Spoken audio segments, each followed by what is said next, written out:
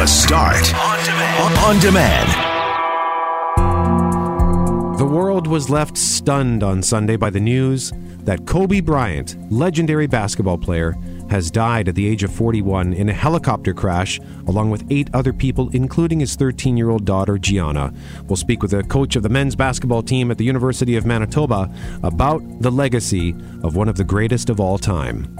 Medical service calls are up, way up, for the Winnipeg Fire Paramedic Service, and yet they still have the same number of ambulances, and their sick days are going up.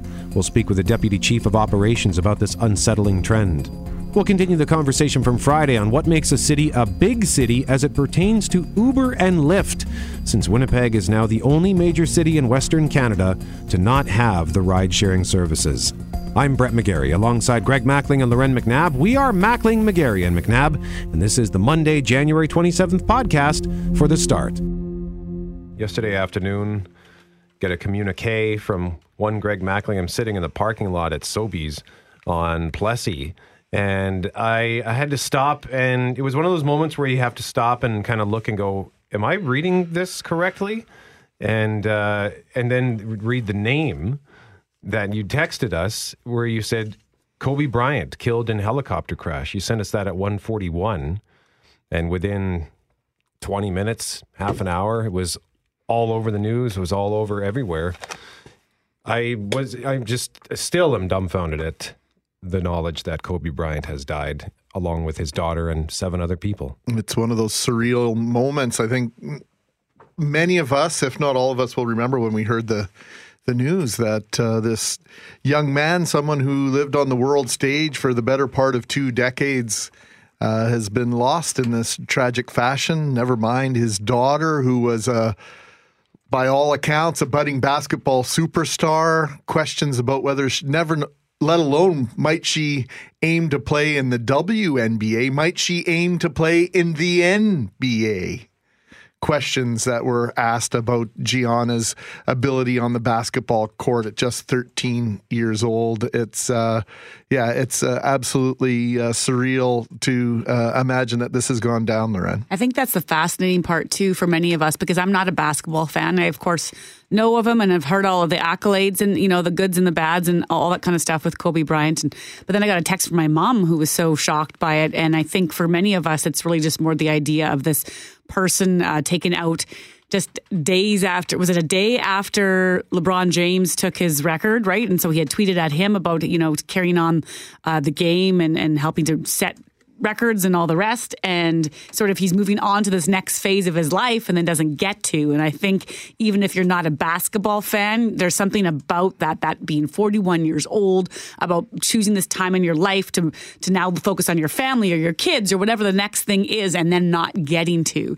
And that's a very real scenario for many of us, and a fear even in some ways, right? That you'll get to that point and say, oh, good, I can take a breath and now try something else, and you don't get to. And then to hear the daughter, I think that's what, for me, just the saddest part is that wife at home thinking about her husband's gone, and she's got to raise 4 kids. No, now her husband and her daughter are gone, and that's a whole other layer to the tragedy. Kobe Bryant, essentially the exact same age as you guys, same age as my wife, and Gianna the same age as my boys. Mm-hmm. So you imagine, it's impossible not to imagine living that nightmare in the same sort of fashion. So condolences to everyone involved. And of course, we're learning some of the identities of the other folks, the other 7 people aboard that helicopter, which crashed in the hills just north of Malibu in Southern California. We'll have more on this at 6:37, and at 8:07 we are going to speak to University of Manitoba men's basketball coach Kirby Shep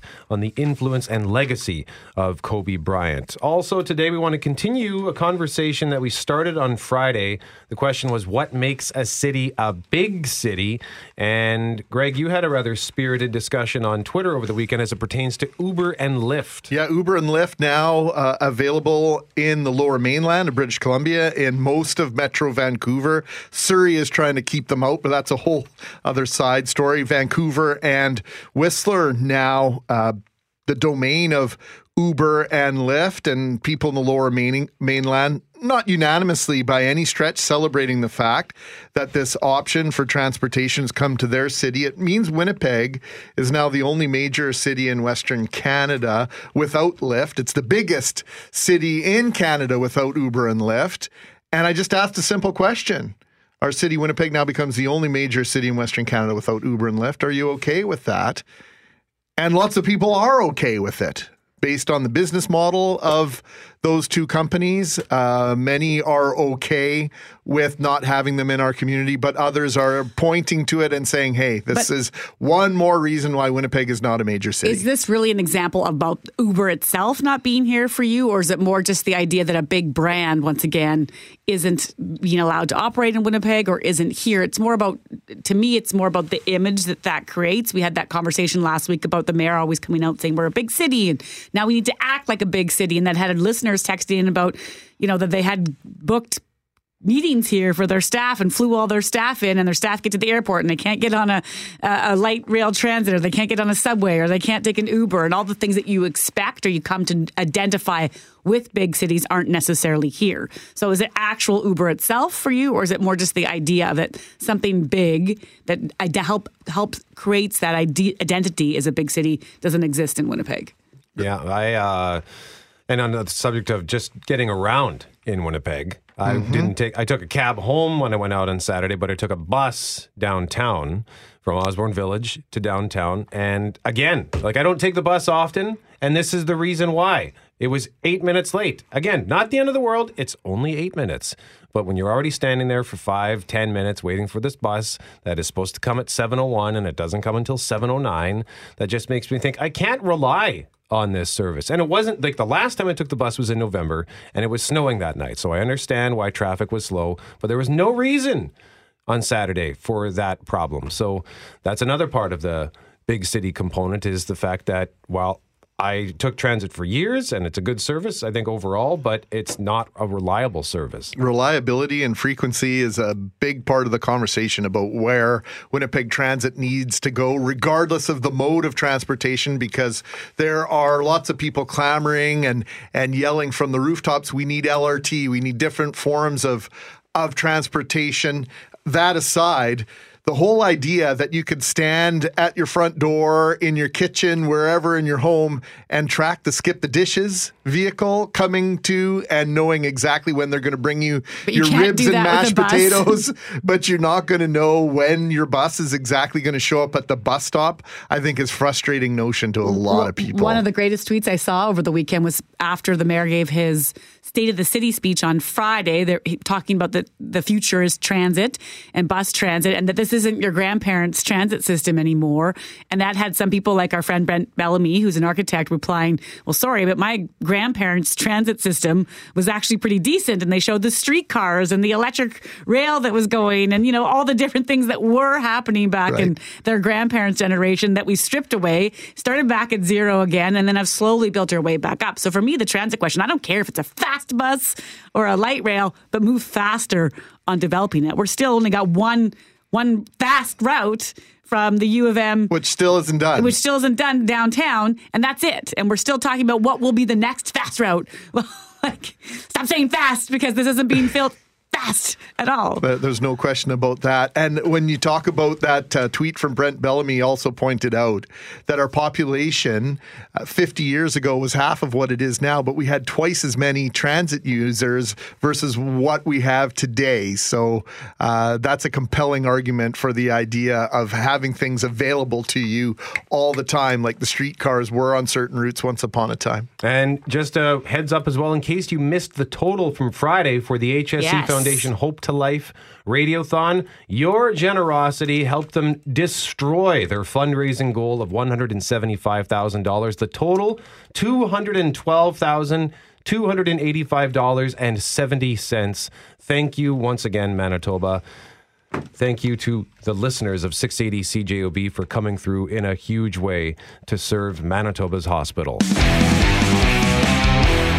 We start this hour with the number of medical calls that paramedics are getting in Winnipeg are on the rise. New numbers showing Winnipeg's WFPS and EMS crews responded to more than 89,000 medical calls in 2019, and that number is up 32% from the number of calls they took 4 years ago. We've been hearing for months now just how busy our first responders are, and these numbers are showing it.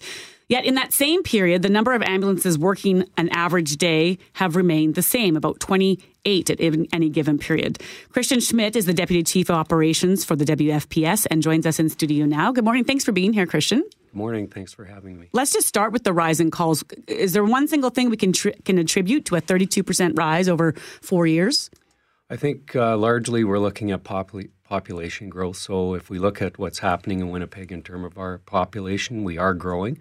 And I think if we look in terms of the numbers of incidents that we're seeing, that's likely one of the largest driving factors. But the population growth, I think we did the numbers last week because we've been talking to police about the calls being on the rise. I think it's only up, say, 8% in that same period. And you're talking about a 32% rise in calls. So is there something else that we're seeing that would mean that you're receiving that number of 911? Sure. Within that population, too, we know that there's a couple of demographics that are driving the response numbers, and that is people in the age categories above 65 years of age, and then also in the age categories of 25 to 35 years of age. We know that those two particular categories are driving some of the numbers. So at the very least, in my mind, we should be seeing an increase in resources at least equal to population increase. If you can't match the increased calls for service, at the very least, you should be matching the increase in population growth.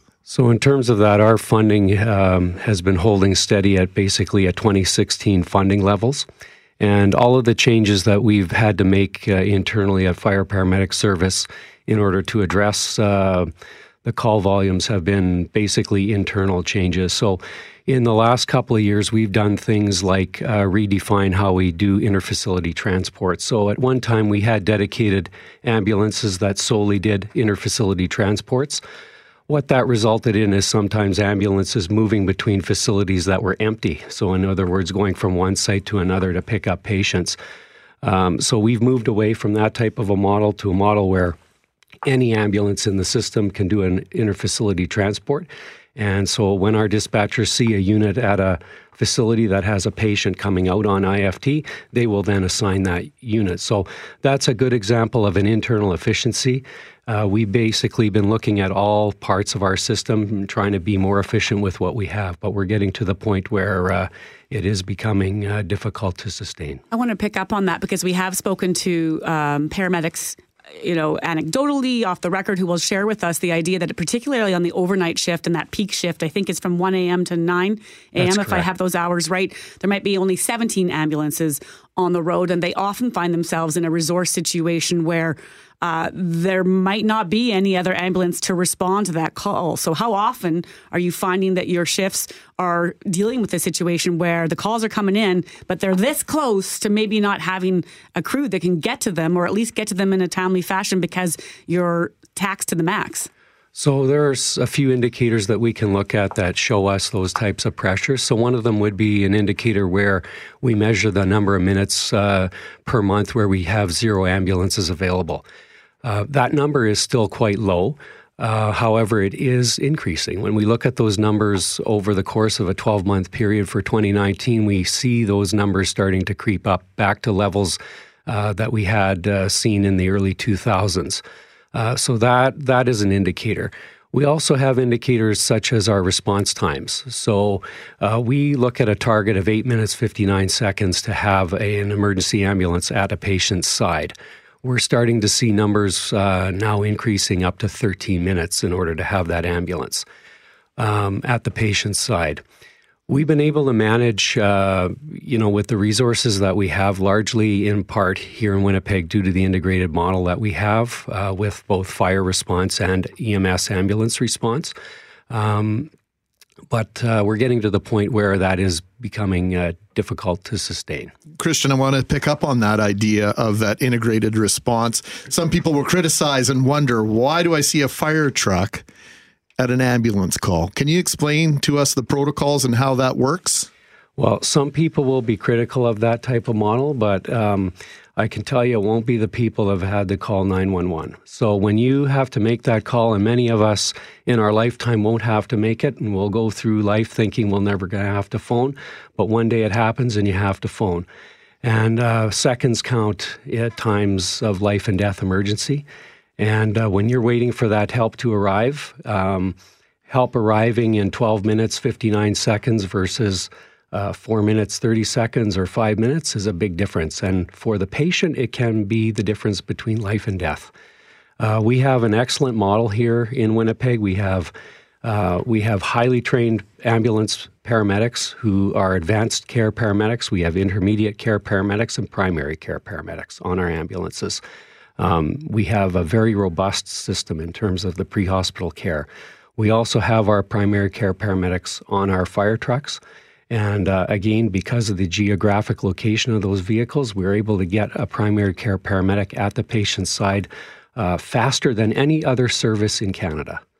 And that provides us with the opportunity to get in quickly, assess the patient, and then make some decisions around whether we need a transporting ambulance or maybe that patient can wait a little longer for the ambulance to arrive. It's about getting the right resources to the right patient in the right amount of time. In studio with us, we have Christian Schmidt, who is the Deputy Chief of Operations for the Winnipeg Fire Paramedic Service. Loren McNabb, why is he here? We've been talking about the fact that we're seeing calls for service on the rise. The number of medical calls last year were up 32% compared to 2016. And just to pick up on something you said in the last segment, so we're seeing the number of incidents where you might have 0 ambulances available slowly on the rise, and your response times are slowly rising as well. And you mentioned that's an area of concern. So what is the tipping point when you have to say, we need more help?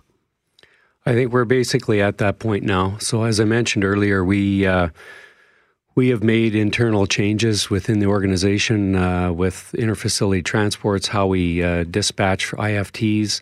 We've also made a concerted effort to focus some resources on our EPIC program, the emergency paramedics in the community. But you're stretched as thin as you can go. Yeah, and one of the focuses of the EPIC program initially was focusing on our common callers. So these are people that make frequent use, reaching out for assistance from 911.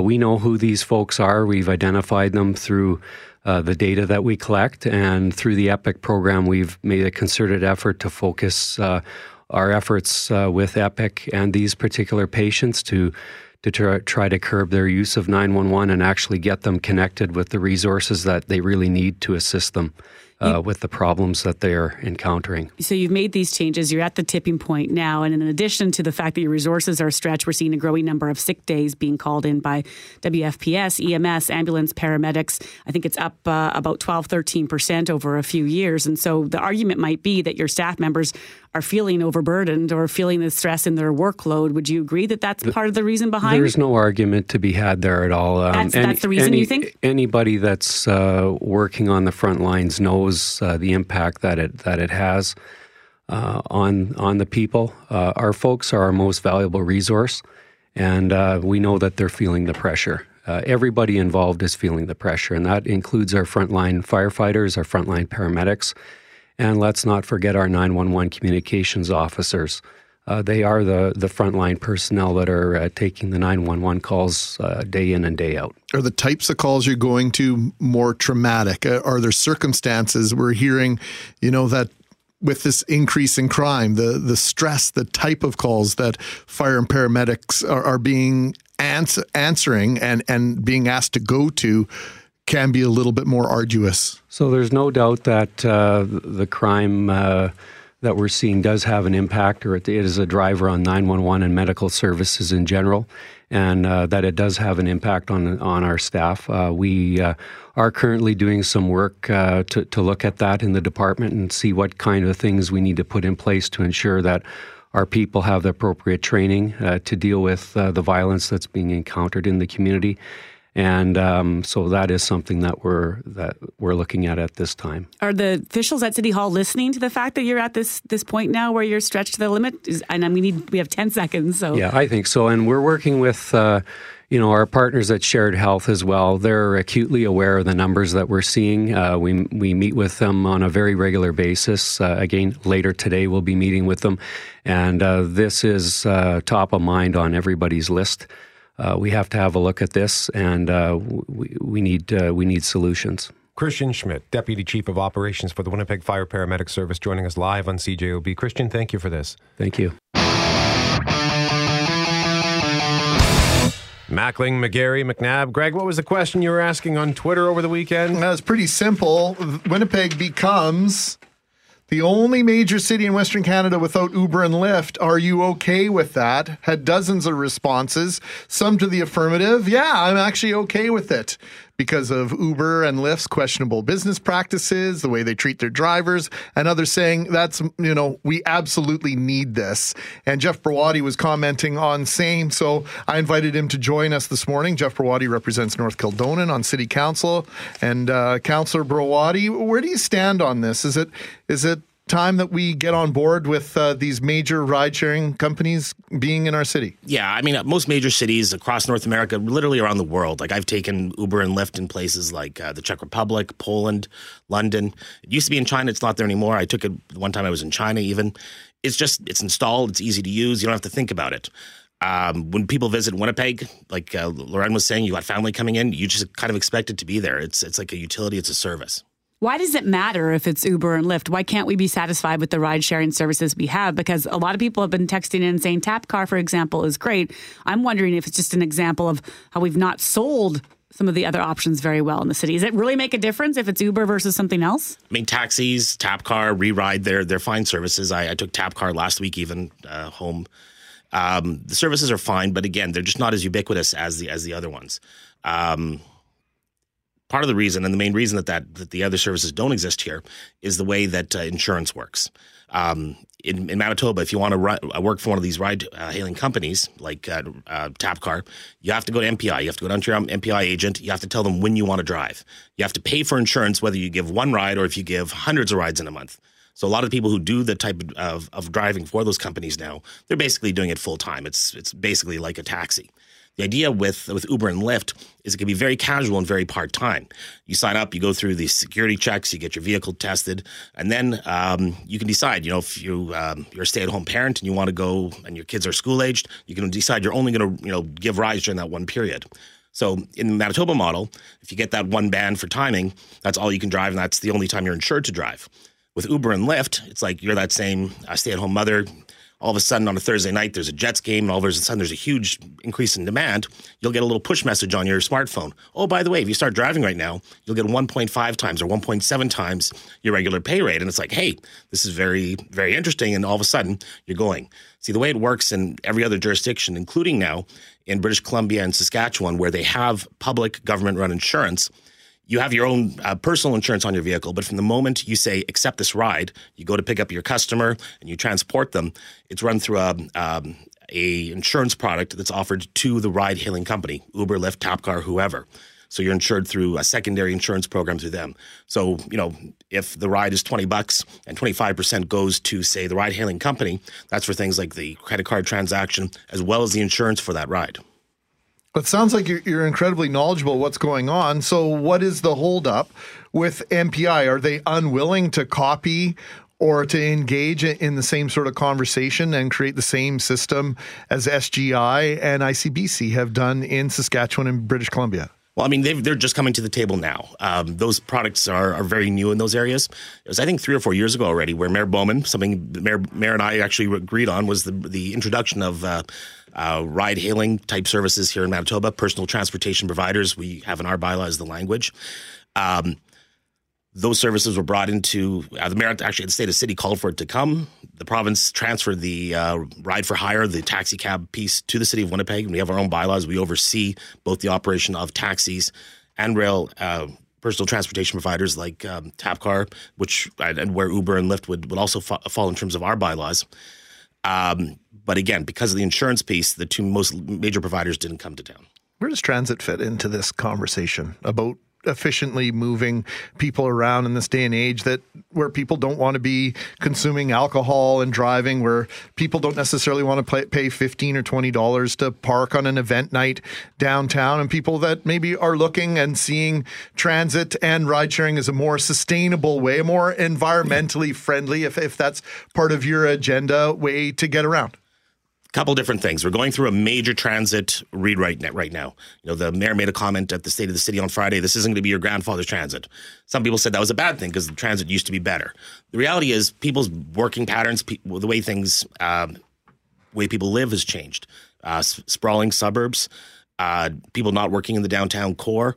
So, people's origins and destinations used to be more suited for a transit system. Everybody coming from burbs into a central core. Now people, work out at Polo Park here. They work out at the university. They work in industrial parks on Dougal Road, Keniston Boulevard. They are much more car-oriented. So we're looking at this major revamp. We're going to be looking, I think, what we're going to see is we're going to see transit routes going where there's major streets. So there may be more transfers. It probably will be less convenient for some people, more convenient for others. So transit's changing. But in terms of the whole multimodal piece, yeah, I think it makes a lot of sense that, you take a transit bus one way and then the next mile you take a rideshare vehicle. You might take an e-scooter even. Things are changing, and I think this is just a piece of it. It's not to take away from transit. We need a strong, fixed-base transit service. In terms of the value and the return for like rapid transit routes, they cost hundreds of millions of dollars. So, yeah. What was that last one? A scooter? An e-scooter? The cities like, Minneapolis, for example, you have these Lime scooters. You get an app on your phone, you walk up to the scooter, you put your phone by it, and It's like a bike, but it's a scooter. It's electrically powered, and you can go fairly fast on these things. There are issues with people leaving them by emergency exits, and there are even accidents with them. But it is a thing in a lot of Canadian and American cities now. Calgary has them. Oh, look at Brett. Brett's fun. excited about it. They are fun. I want to ride the last scooter. mile. Somebody did a mile remix piece. video of me on Twitter riding one of these in Minneapolis with all sorts of sound effects. It's kind of fun. Oh, man. I'll have to look that up. City Councillor Jeff Brawadi joining us live on 680 CJOB. Councillor, thank you very much, sir. Thank you.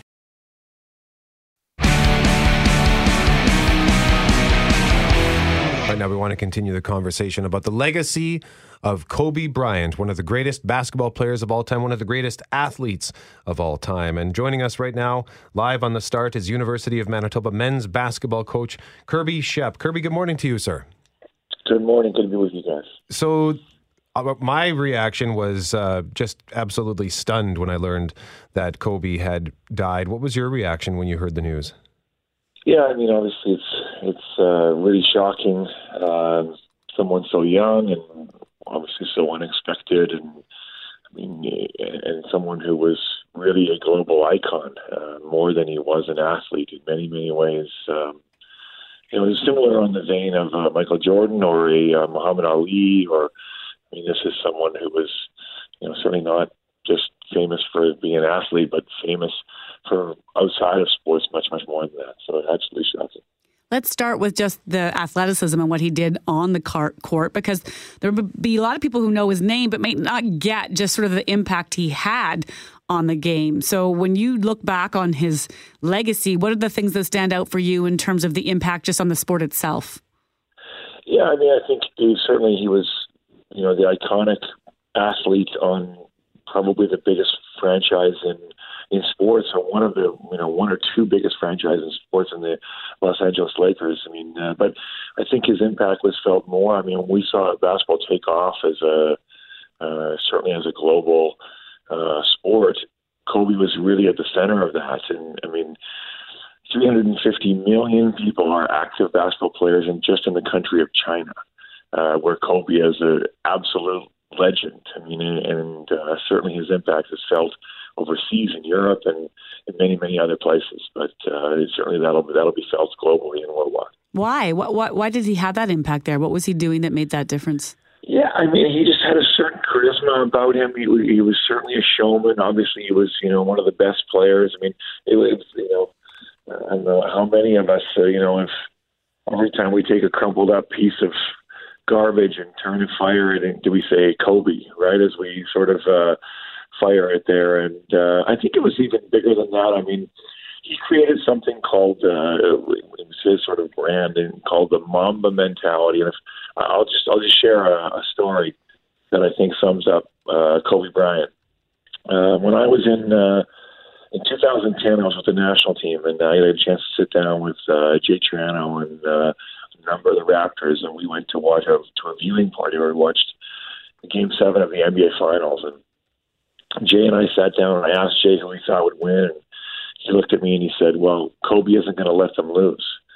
And I said, why do you say that? And he shared a story about Jay was an assistant coach with USA Basketball. And, that team had all the stars on, a lot of the young stars, LeBron James, Dwayne Wade, all these guys were young players, and Kobe was a veteran on that team. And he showed a story about during a training camp with USA Basketball, Jay went and he went to get his own workout in on a training camp day, about 8 a.m., and he shows up to the workout facility, and Kobe was already there. He had been there for hours. He was in a full lather with his 2 full-time strength coaches that he had hired to train with him and travel with him, and he was in an incredibly difficult workout. And at the end of the workout, Jay asked him, you've been here a while. How long have you been here? And he said, well, that was a 2-hour lift, but he said, I had my yoga session that started at 4 a.m. before that. And, so Jay asked him, wow, that's a lot. And what's the rest of your day like? He said, well, I go and my nutritionist makes me an ideally suited meal for my recovery. I come back, I got my 3-hour practice, so they had a 10 a.m. to 1 p.m. practice against the best athletes in the world. He said, well, then I go and my nutritionist makes me a second meal. Then I have a scheduled nap. Then I come back and I do my skills workout. So Jay, of course, really intrigued by this incredible, schedule, goes back, watches. He said it was the highest intensity skill workout he had ever seen. And then he asked Kobe, well, what are you doing after your workout? All the guys, of course, were in Vegas. They may be going out to a club or a casino or, enjoying Vegas a little bit. And, they're all 20-year-old millionaires. And Kobe said, oh, no, I can't do any of that. My nutritionist has another meal for me.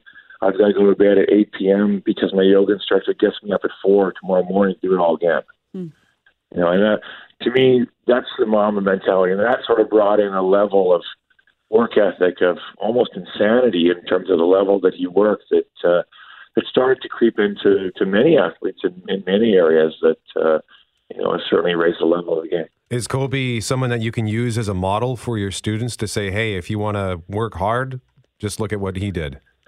Yeah, it's almost like, to be honest with you, not many people can. I mean, it would be incredibly rare for people to have that level of personal discipline. It's almost like just showing people, what could be and where the kind of bar is. And that was Kobe's thing, was he basically wanted to outwork everyone. Now, he wasn't without fault.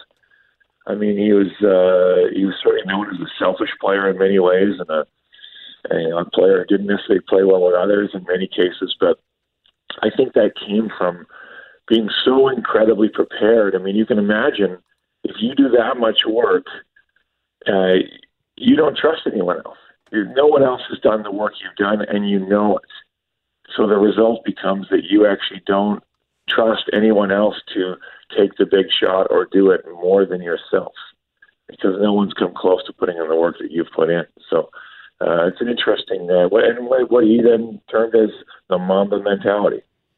Kirby Shep is the head coach of the University of Manitoba Bison's men's basketball team, joining us live on 680 CJOB. Kirby, thank you for this. Thanks very much, guys.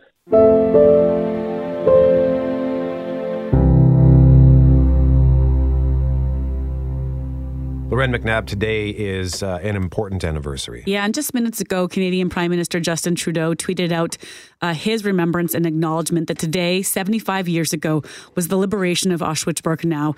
And he says, we remember the more than 6 million Jews who were senselessly murdered during the Holocaust. This, of course, is also the International Holocaust Day of Remembrance. It's an important one for all of us to acknowledge and look back on what we've lost and what we've learned.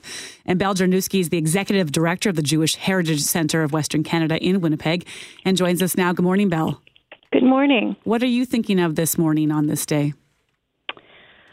I'm thinking that never again is ringing quite hollow, that sadly, here we are 75 years since the liberation, with the number of survivors, the first-hand witnesses diminishing day by day, And we are seeing not only a shocking resurgence of hate, of anti-Semitism, even in countries, such as the United States, where Jews had thought that they had found a safe haven, that toxic and dehumanizing rhetoric no longer seems taboo, even in democratic countries, that there is an ongoing and very upsetting attempt to distort the memory of the Holocaust itself, that collaboration and complicity are denied, that sometimes perpetrators in some countries are being glorified as heroes. I think of my own parents, of course, who were survivors, who passed away many years ago, and how upset they would be to see what is happening in the world today. You say never again. Is this something that could potentially happen again one day? Well, it's not just Jewish people. Yes, I think it could happen again someday, but we're seeing genocide after genocide since 1945. We're seeing what's happened, in recent years to the Rohingya, to the Yazidis. And is the world really standing up and taking responsibility and trying to do its best to fight genocide? Are we educating students enough on the Holocaust and helping them to understand why this is important in fighting genocide? You talk about that education component. I know this morning you're speaking and there's going to be, I think you said, hundreds of students attending a presentation. How key is that, and what's the message from that? What are the stories that are being told today to them? Well, it'll be twofold. I think what is important is, of course, they will learn in their classrooms, I'm hoping, about the history of the Holocaust. But I want to make them aware that the kind of hate that existed from 1933, and which culminated in the genocide of approximately 6 million people, that rhetoric is still with us today, that imagery is still with us today, talking about Patrick Matthews and the fact that there are approximately 100 active, violent neo-Nazi or fascist groups in Canada today. And that, the story of Patrick Matthews really resonates, and that back right here in Canada in the 1930s, we had some similar groups led, for instance, by William Whitaker, who was also a veteran. And we need to stand up against this kind of hate. We need to be aware of it, and they need to know what's going on. If someone is victimized by hate speech, for example, is there something they can do rather than just maybe talk back to that person, but is there an avenue that they can go down to officially report it? I think that they should report it to the hate crimes unit of our police force. You talked about some of the lessons that you've learned over the years and mentioning that your parents were Holocaust survivors. Mm-hmm. Is there a story that they told you, Belle, that you like to share with others in terms of what they either went through or what life was like after for them as you try to learn from what they went through, and the rest of us do as well? Well, both of them had extremely painful stories. My father was a survivor of 6 camps. He lost every single person in his family, including his first wife and his child, who was a toddler when they were sent to Treblinka and gassed, as was the rest of his family. I think my father inspired me tremendously and my mother by having the courage to rebuild their lives here after all the terrible trauma that they had experienced.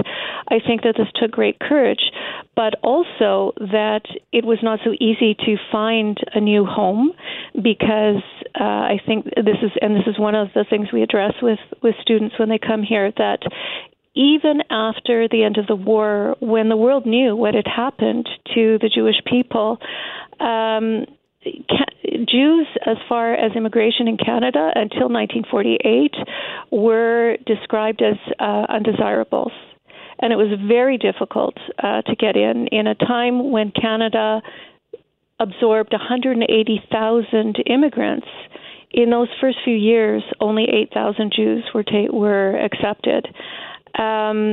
So both of my parents applied to several countries, And it took my dad until late 1948 to get here, and my mother until 1950.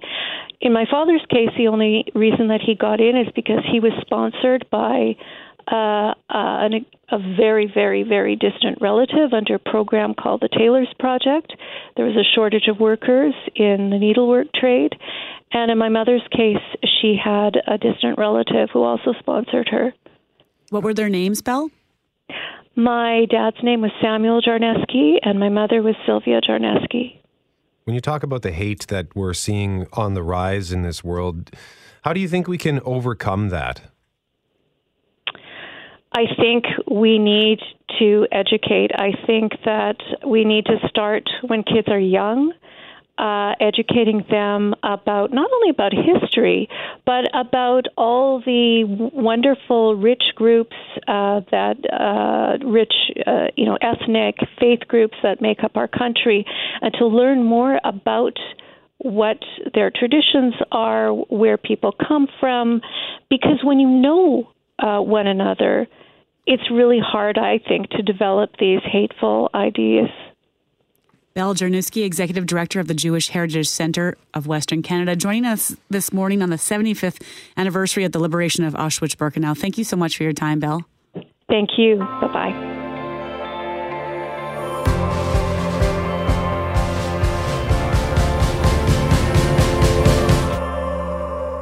Just going to take you behind the curtain here, because when Jeff says, now back to the start, I go, mic 1, mic 2, mic 5. But I just do it out of habit, Loren. Greg's not here. I turned on his microphone a moment ago. I should have gone and sit over there. Maybe that would have made you feel better. Nah, I probably would have turned your mic on. I'd have to be on Twitter at the same time and sort of looking at you and sort of not, because he's always multitasking in that seat. But well, Greg Mackling left the studio about an hour ago, and he has headed out to meet a group of extraordinary youngsters who are doing great things for our community. And now he joins us on the phone. Greg, hello there, sir. Good morning, friends. Great to rejoin you. I have to mute my tone here somewhat. In fact, I'm going to go out here because they're still wrapping up this fantastic assembly. We all remember assemblies as maybe, for the most part, a way to get out of class for 20 minutes or half an hour. Yep. But today at École Lacerte, they were welcoming the Children's Hospital Foundation of Manitoba. Paula Kreitz was here to accept a check on behalf of the work that was done at this school. The grade 4 class, led by Maxime Pelletier, put together a bake sale over 5 days, and they managed to raise $746 for the Children's Hospital Foundation of Manitoba. So they're celebrating that today. How did they get involved in this in terms of what made them want to jump on board with this initiative? Well, I haven't had a chance to interview Maxime, but I do have some inside scoop with him because, well, full disclosure, he's my fake nephew. He's one of my best friend's son. He calls me Uncle Greg, and his sister is actually my goddaughter. And so Maxime said, Uncle Greg, I raised this money. He says, I hope you could be there just to celebrate with us. And essentially it was an understanding of what's going on in the community. They wanted to do a philanthropic project, and they decided that Children's Hospital Foundation should be the benefactor of that. And so here we are today. And Greg, when people hear the total, $746, some initial reactions might be, well, that's not a lot of money. But A, these are kids doing this, and B, every dollar counts. 100%. And if we needed any more proof, just look at what happened, the magic that was created on Friday during the HSC Radiothon. Their goal was $185,000, but because of the $5, the $10, the $20, the $50, the $70 donations, they completely crushed their target by $27,000. And the $5, the $10, the $746, all those donations, they add up. And I think the bigger lesson here for the kids, and they were so excited to share their success and to have the rest of their school acknowledge what was going on, just this idea of giving back to the community and understanding that at any age you can be thinking about other people. And that message really seem to get the kids excited. I think that's such a great point, Greg. It's always that even as adults, we say something like, well, what can we do or what difference we can make, right? And little things, the quarters and the 75 cents for a muffin or whatever they charge really add up. There's no question about it. And just that whole idea of getting your kids involved, and it doesn't have to be a financial endeavor. It doesn't have to be raising money, but just getting your kids involved and giving back time, whether it's to an official organization or something in your community that waves a flag of a certain type. Just little things like shoveling your neighbor's sidewalk, whether they need you to do it or not. Just thinking of other people at times when we get overly consumed with this me culture, and not everybody's involved in it, but this is just one way to overcome it and to instill in our kids this idea that there are other people in the world who are not as lucky as we are. And I just shared the message, that idea. You never want to have to go to Children's Hospital, but if you do go there, you want it to be as awesome a place as it can be, and that by doing what they did, they're having an impact, whether it's for themselves, someone they know, or someone they've never met. It's just a way to give back and to think about other people, your neighbors. Well, and Greg, there's a way even to sort of indirectly tie this back to a conversation we had in our previous half hour on this International Holocaust Day of Remembrance on the 75th anniversary of the liberation of Auschwitz-Birkenau.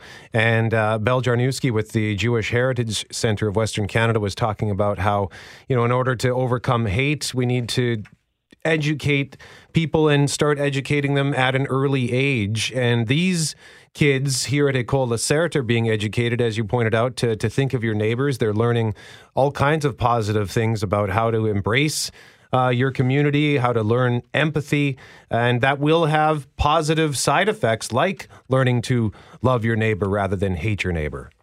I think that's a great point, Brett. And we can get caught up in building these silos. We spend more and more time in our own homes these days, and we spend more and more time with like-minded people who look and sound and talk like us. This is a French immersion school. My friend Brett, you would have been better suited to speak here this morning, but they welcomed me en français, and I addressed them in English, and there was a genuine sense of appreciation for not only what Children's Hospital Foundation does, but to give the students here an opportunity to share their story.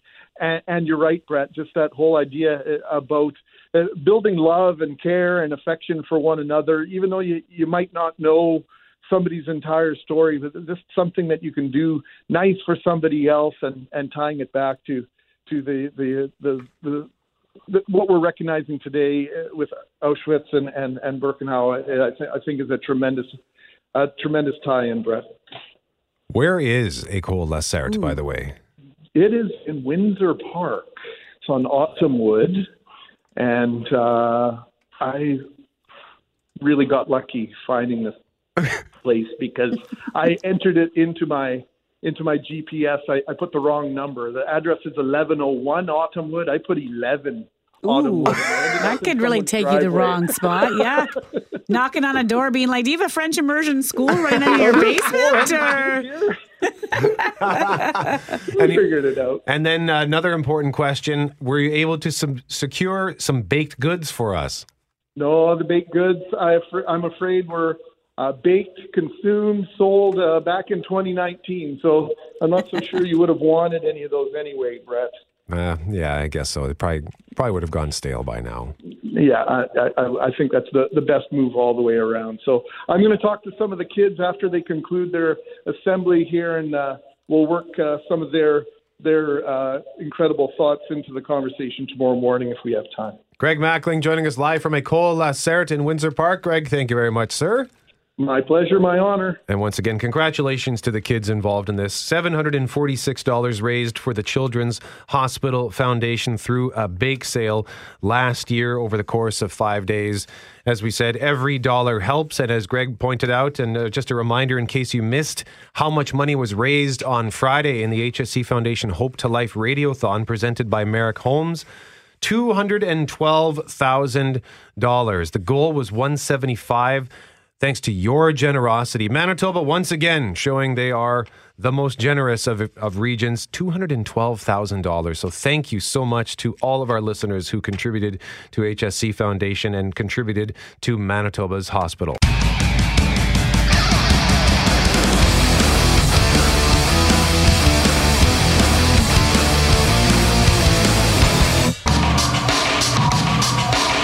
Mackling, McGarry, and McNabb.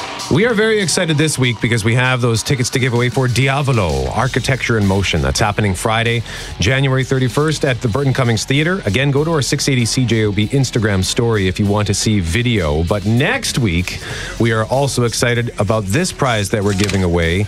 We have secured tickets for the Saints and Sinners 2020 tour. Great name. And this is there's a wine called Saints and Sinners. So you texted me last night and said, we need to, don't forget our Saints and Sinners. And I was like, how did I miss the wine giveaway we're doing? That's like instantly what I thought. Where's it from? Saints and Sinners. I don't know. It's wine. It's wine. Yeah. Do you know what kind of grape? No, it's red. It's a red grape. It's red. That's good enough. It's red. It's wine. But that's not what we're talking about. Well, perhaps you can have some Saints and Sinners wine at this show. So this is happening Bell MTS Place, Wednesday, July 8th. We're playing the Tea Party Temptation right now because it's the Tea Party. Moist. And I know you hate that word, Loren, and I'm sorry. Nobody likes that word. Big Wreck and the Headstones, they're all teaming up for this awesome tour, cross-country tour, and we're going to have tickets to give away for this next week. Tickets are already on sale. They went on sale this past Friday, but you can get tickets with us here on The Start next week. And it's kind of, I think this is exciting because probably for a lot of members of our audience, this will take you back to your youth. Like the Headstones, they were the first concert I ever went to was the Headstones and the Watchmen. How old were you? I was 18. Yeah. It was 1995. It was June 1995. I just like the day before I had my safe grad and graduation. It was at the X back when they used to have that stage in the old Winnipeg Stadium. So I had seats on the floor. And I was just like, kind of trying to take in all this crazy atmosphere. Hugh Dillon from the Headstones comes out. I'm sitting in about 10th row. And he just comes out. And I'd heard he like spits on the audience and that he's kind of a cantankerous. It's part of his shtick. And first thing he says, lose the chairs. So then chaos ensues. Chairs start flying. People are jumping on the chairs. And it was like this swarm. Oh, I love it, though. I love that idea. I've often thought that about the floor. I bought floor seats to sit here. I don't think so. Yeah. Yeah. Especially at a concert like that. No kidding. So it was super fun. And I was just far enough back that I could just stand on my chair and watch because I didn't want to jump into that melee just yet. Because like I said, it was my first time going to a concert. I was intimidated. But yeah, so when I hear that the Headstones are teaming up with Big Wreck, the Tea Party, and Moist, all bands I loved in my younger years, this is going to be a great show. Bell MTS Place, Wednesday, July 8th, and we have tickets to give away all week long next week on The Start. And you can buy tickets if you want. Don't want to wait. You can buy them or you can get them free here. Chris just texting now. How did I not hear of this concert? What a killer lineup. He's right. It is. Yeah. By the way, Sinners and Saints, or Saints and Sinners, is a Shiraz. It's a Shiraz. You Googled it. You found. So that means it doesn't go with these bands. Who says it doesn't? It goes with a hard day after work when you're poor. So we will have a hard day after work when you're poor. What is it, like a $9 bottle? I think it's 12. What I'm saying is I know it well.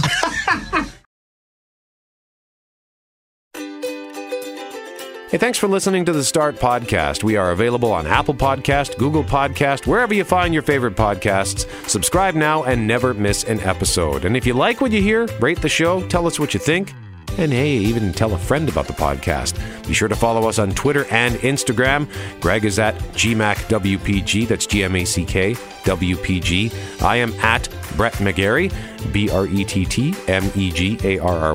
And Loren on Twitter is at McNabb on Global and on Instagram at McNabb on CJOB. Talk soon.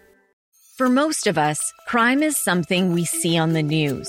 We never think it could happen to us until it does. Loved ones are gone, and for the survivors, the scars will never heal.